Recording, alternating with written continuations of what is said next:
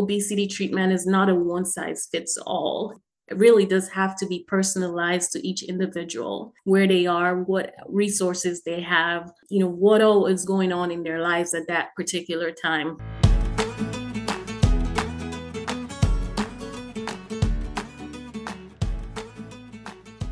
Welcome to The Work in Between, the podcast that explores the topics and daily habits and actions that get us to our goals.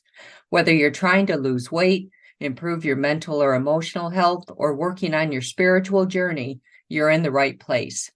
In 2021, I was diagnosed with diabetes and was morbidly obese. I was already a 3-time cancer survivor, so I knew I had to do something to turn my life around. So I did. I lost over 100 pounds and began transforming my life inside and out. I'm living my best life, and I want you to live yours too. Thanks for stopping by. I'm glad you're here.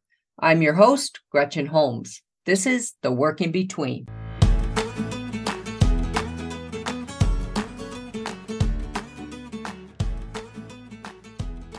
Having been overweight almost my entire life, one of the things I dreaded the most was going to the doctor.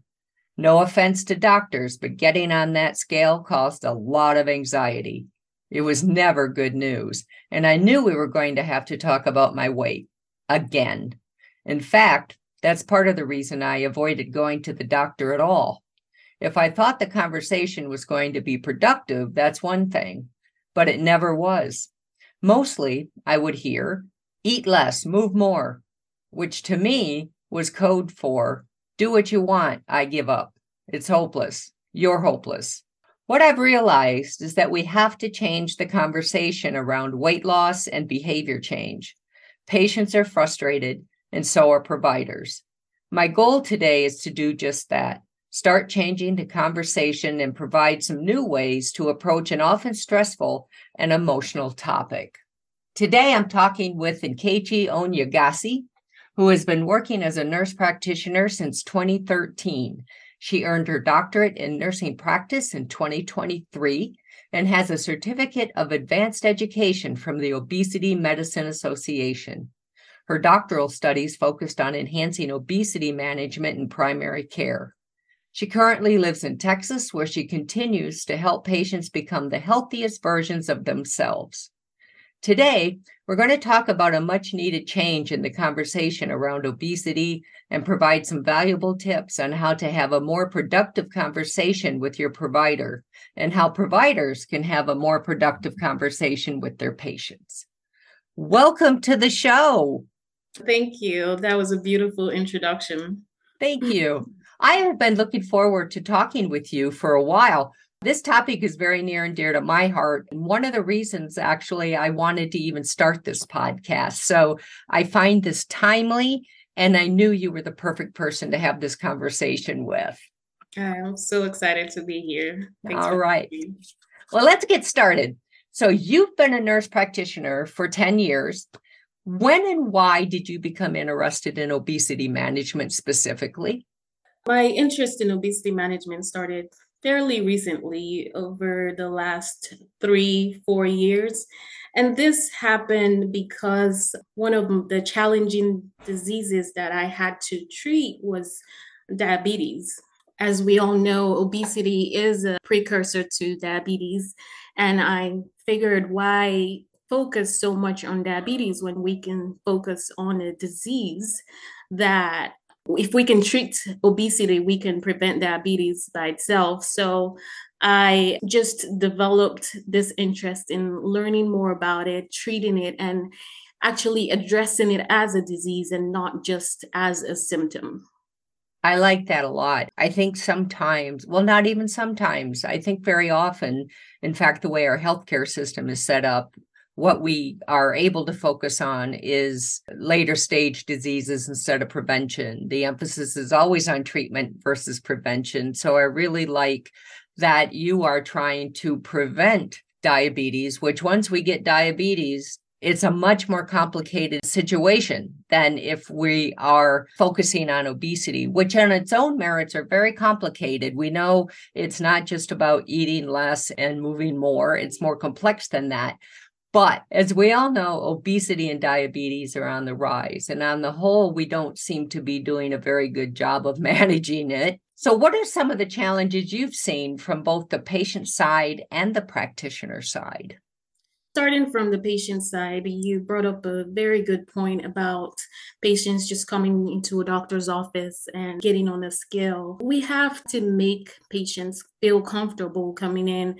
We put those scales out in the hallways, first of all, and we're saying out their weights for everybody else on the hallway to hear.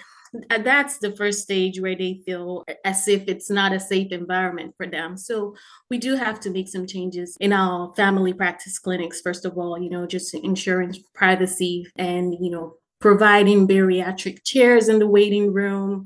So that is one challenge for patients for sure. And when they do embark obesity on changing their obesity related habits, food insecurity is a problem for a lot of patients, because unhealthier foods more accessible and more affordable for patients versus healthy foods. So that is a challenge for sure. Living in unsafe areas where they're not able to walk around the neighborhoods or no access to parks and all for activity is another challenge for patients, and or just not having enough knowledge. Not a lot of insurance companies are approving referrals for nutritional consults, or I personally feel like gym memberships should be covered by insurance, but that's my that's I, my personal view. I um, agree with you 100%. I do. And then when it comes to the providers, several challenges exist for them as well. Not every provider has that comfort level to, first of all, have the conversation about weights, because you don't want to offend some patients. So you don't really know how to bring it up. And that is where training comes in, because you can learn about the 5 A's of obesity management. And those 5 A's are ask, assess, advise, and agree and assist. So the first thing you can do is ask, right? Just ask the patient, is it okay if we talk about your weight today? And if they don't want to, it's as easy as them saying no, right? So So let that me ask you right there, because I'm familiar with the 5 A's. I think I would have responded so much differently if a physician or a nurse had said, Gretchen, are you okay with having a conversation about your weight today? Are you up for it? I think it's an important conversation, but asking permission in a way, which I think is kind of counterintuitive to a lot of healthcare providers, because I think they feel they have the right to have yeah. that conversation without asking permission. That would be a significant sea change, right? So I love that you brought that up. And I think that's truly is a place that we need to start in changing that conversation, which is it turns into a conversation where both parties agree to have the conversation instead of just this one-way directional, I'm going to bring this conversation up, this topic up, whether you are open to it or feel like you want to have this conversation or not. So I love that you brought that up. And speaking of being open to it, another thing that providers should be able to do is find out what stage patients are in their behavioral change process. We have several stages. We have the pre-contemplation stage, we have the contemplation stage, we have the preparation, action, and maintenance stages as well. If you detect that they are in the pre-contemplation stage, that is not a time to start having a conversation. The first two stages, the pre-contemplation and contemplation, are possibly times to say, hey, I have this handout for you to read about this. If you are interested, we can have a conversation when you are ready. So it is important to find out if they do want to have that conversation and where they are at having that conversation, because again, you don't want to invest time if they're not ready. So it is important to find out where they are. So gaining that knowledge and expertise is important for providers, and just understanding the complexity of obesity as a disease. Time, unfortunately, is another challenge for providers, because where patients are scheduled for 15-minute time slots majority of the time, and 15 minutes is barely enough to scratch the surface, let alone finding out exactly what patients are going through and how you can help them. So lots of challenges exist for sure for both providers and patients. which means we have to take advantage of the time we have.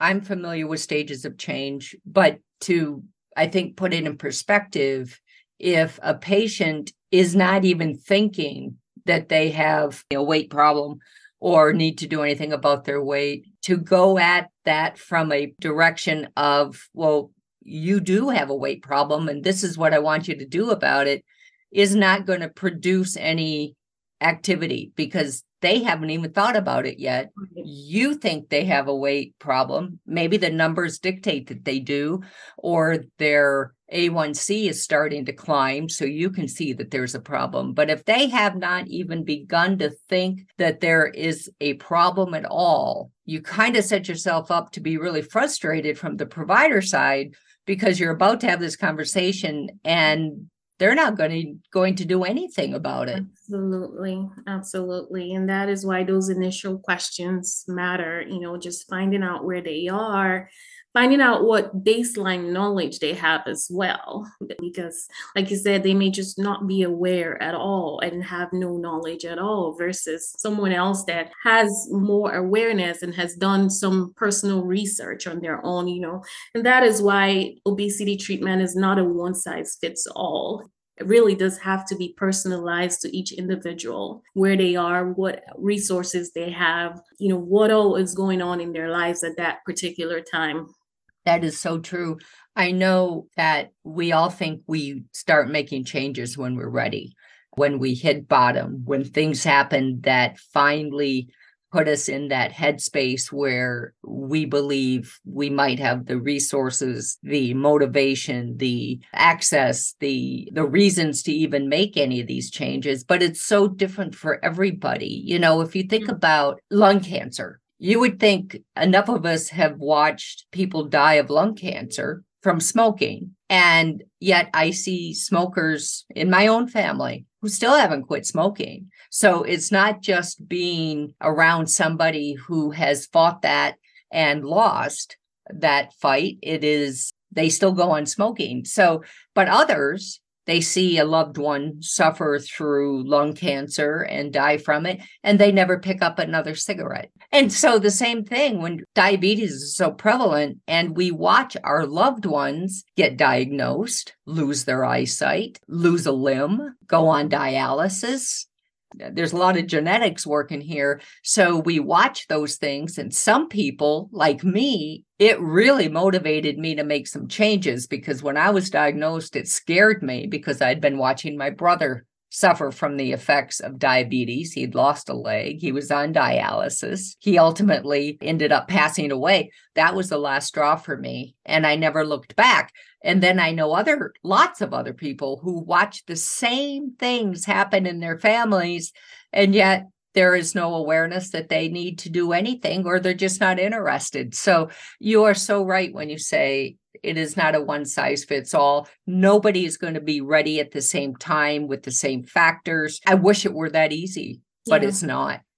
And that is part of our job as providers, is to dig in to find out the why behind patients' motivation, or to find ways to motivate them. Just ask questions about their family history, about their past, about what changes, how losing some weight or being more active, how that can change the quality of your life. Do you think you can spend more time with your grandkids? Do you think you would be able to participate in your hobbies a little better? Just really asking those questions, just digging a little deeper and helping them understand how that can change their lives. That's very important. So I'm glad you brought that up. I often think that a really good question to ask a patient would be, is there anything that you would like to do that you're unable to do because of your weight? Because even if they say, nope, I'm fine, they're going to think about that when they leave that office and wonder, wow, am I really kind of self-censoring? Because I never thought that I was limiting my life because I was so overweight. But in retrospect, I was constantly opting out of things that I knew I couldn't do. That question alone, I think, will get patients starting to think, well, wait a minute, maybe there are some things I'd like to do that I can't do, huh? And that starts moving them along those stages of change. Absolutely. Absolutely. That is a very good one. I know you recently did a study where you worked with some of your patients by adding an intensive counseling component to obesity treatment. And I know you found some promising results. So, what did you do, and why do you think you found some promising results at this point? As part of my doctorate study, my goal was to implement behavioral counseling, which is the gold standard for obesity treatments. I wanted to show how implementing this change can help with weight loss and to determine how not just weight loss, how it affects their quality of life of patients, how it even affects blood pressure, waist circumference was another thing I was checking as well. And it's funny they just brought up this question about because of my weight, I am unable to do. That is actually one of the questions that was asked in the obesity quality of life questionnaire that I used in the study. So I started out with about 36 patients. I had them fill out obesity quality of life questionnaires and self-efficacy for exercise questionnaires, and I checked their vitals and just really spent time with them at that visit, probably at least an hour with each patient at that initial visit, just asking a lot of these questions that we've talked about here and even some more. Just and then setting some SMART goals with them. SMART goals are goals that are specific, measurable, attainable, realistic, and timely. So just setting at least 3 goals with them.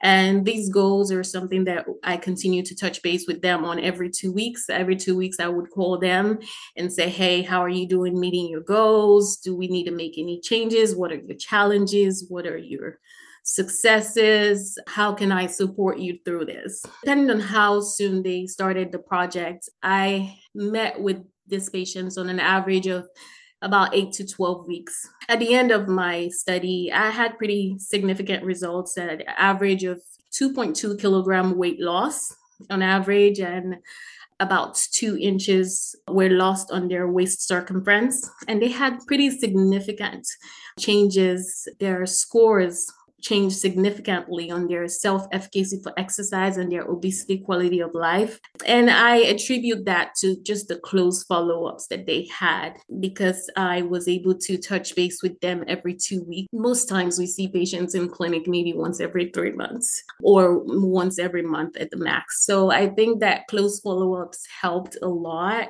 with patients, just providing that personalized care to them. Dietary recommendations were specific to their needs. If your concerns are more about inflammation, Mediterranean diet was a better fit for you. And I used, when making recommendations for physical activity and diet, I considered what they had going on, just really focusing on what they had going on, what their specific goals were. So I think that was the success of the project. And of course it wasn't it wasn't all pretty. I ended up with only 23 people following through at the end. I think the reason that I had such a dropout rate was because I was the one actively saying, hey, do you want to join my study? They didn't come after me. Right. I think I think the results would have been even better if patients had sought me out and said, listen, I want to do this. I'm ready to do this. I think that is something that is important. And we kind of addressed that too in the beginning because patients do have to be ready, right? It has to be their call. I agree. And what I liked about your study is that you did bring in that intensive counseling component. I have had a weight problem my entire life, and I've been having a lot of conversations with healthcare providers, and at no point did one ever suggest that I talk to anybody about what was going on in my life that would help maybe figure out why I had a weight problem, because we know being obese or overweight is a symptom of something else that's going on, right? It's how we are or why we are self-soothing with food or why we turn to food when we do. I find it interesting that would has never been an option. It's never been provided as an alternative. I maintain most people who are morbidly obese don't particularly want to be. And there's obviously something going on. In many cases, there was an earlier trauma. There were some things that happened that this was how they respond to life. But I'd never been asked about any of that either. And so I do think one of the areas that we need to change in the conversation around obesity is that conversation that we're talking about. Let's start with not just the number on the scale. Let's talking about what's going on. Have you ever, in fact, one of the question nobody's ever asked me either is, has there ever been a time in your life where you were at a healthy weight? And if so, when was it and what happened? Nobody's ever asked me that either, because Yeah. I think when people who have weight problems come in to see physicians or nurses or whomever, they look at that number, they diagnose you based on your BMI, and then they say, okay, now we've got to address that number. Well, the number is the least of the problems here. The problem is everything that's come before it. Changing that conversation is and focusing on what's happened before, I think will get us a lot farther. Now, I understand we're limited with 15 minutes, but you don't have to have the entire conversation in the first setting, but we can start it. And that would lead to building some rapport and building some trust. And if you add moving that scale to a more private spot in the clinic, I think we would start off in such a better place. I'm so glad you brought that up because it makes me absolutely crazy.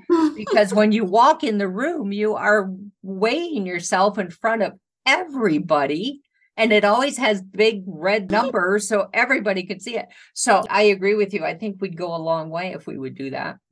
Gretchen, you brought up a very good point about, creating that trust and rapport among patients because, a lot of people have tried, they have gone through events and circumstances that have gotten them to where they are. And hopelessness is a thing, just feeling discouraged and hopeless and not feeling supported is really a strong barrier to achieving your goals. So you want to know that whoever you're speaking to actually is listening, actually is not judging, actually is trying to help. And brings me to the point about us as providers also examining ourselves and realizing what biases that we have related to obesity and clearing that out, and just having the patients know that we are here to help them. And I really think that communication is the disconnect a lot of the times is while the providers think that they're giving some advice, right? They're saying exercise and diet. You're saying that, right? And just like you said, what the patient is hearing is completely different, I mean, that open communication, that honest communication, patients really just being able to express themselves without fear of judgment, and providers on their end just being open and being receptive and being helpful and not judging and actually assisting, and not just dictating. That is important. Yes, absolutely. So I'm wondering, since we've made a lot of really good recommendations, I think, for providers, what suggestions do you have for patients? Because it's a two-way street. This is a dyad, right? This is a partnership. Mm-hmm. What do patients need to do? What can they do to make this a more productive conversation from their side? I'm glad you mentioned the word partnership. It is definitely a two-way street. Fortunately, providers cannot wave the wand and just solve all the problems. Patients do have to take some ownership on their end, and really just just making that daily effort to commit to prioritize their health and prioritize the healthier lifestyle every day. And part of the questions that I ask my patients when we start on a weight management plan is, how do you handle setbacks? Because that is a thing, setbacks are inevitable. So just encouraging them, patients staying encouraged to, yes, setbacks do happen, but we want to get up, right? We want to keep moving. Every day is a new day and a chance to start over. And just also being engaged. Those follow-ups are important, as overwhelming as it may be to continue to see a provider and go get on the scale at each visit.